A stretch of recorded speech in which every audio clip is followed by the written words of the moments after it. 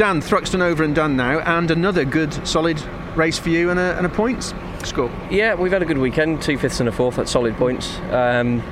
Bit disappointing really, I think there was 2 podiums in it today at least, and the last race, probably, I got caught out a little bit on the restart. I wasn't in the right gear when Adam decided to go, so that's my bad. And then we couldn't recover the gap, so it is what it is, you make mistakes and you have to pay the price.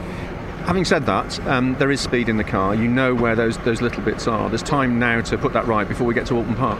Yeah, we've had a great car really. We've been playing around with it all day. As I said earlier, we've struggled a little bit this year with sort of qualifying to race balance, but the guys work so hard, and the car is very good. Everyone at Halfords Racing with Catacleans, they're on it all the time. So I think Alton will be good. We had a win last year, so we need to get another one. I'm going to say, obviously, that's already in your mind. Alton Park is a very different circuit, but one that you've enjoyed, and that's a circuit that you go to with a fresh view for this year. Absolutely. I think we've got a very good car. We've got a very good car everywhere, but Alton last year was particularly good. So let's see what happens.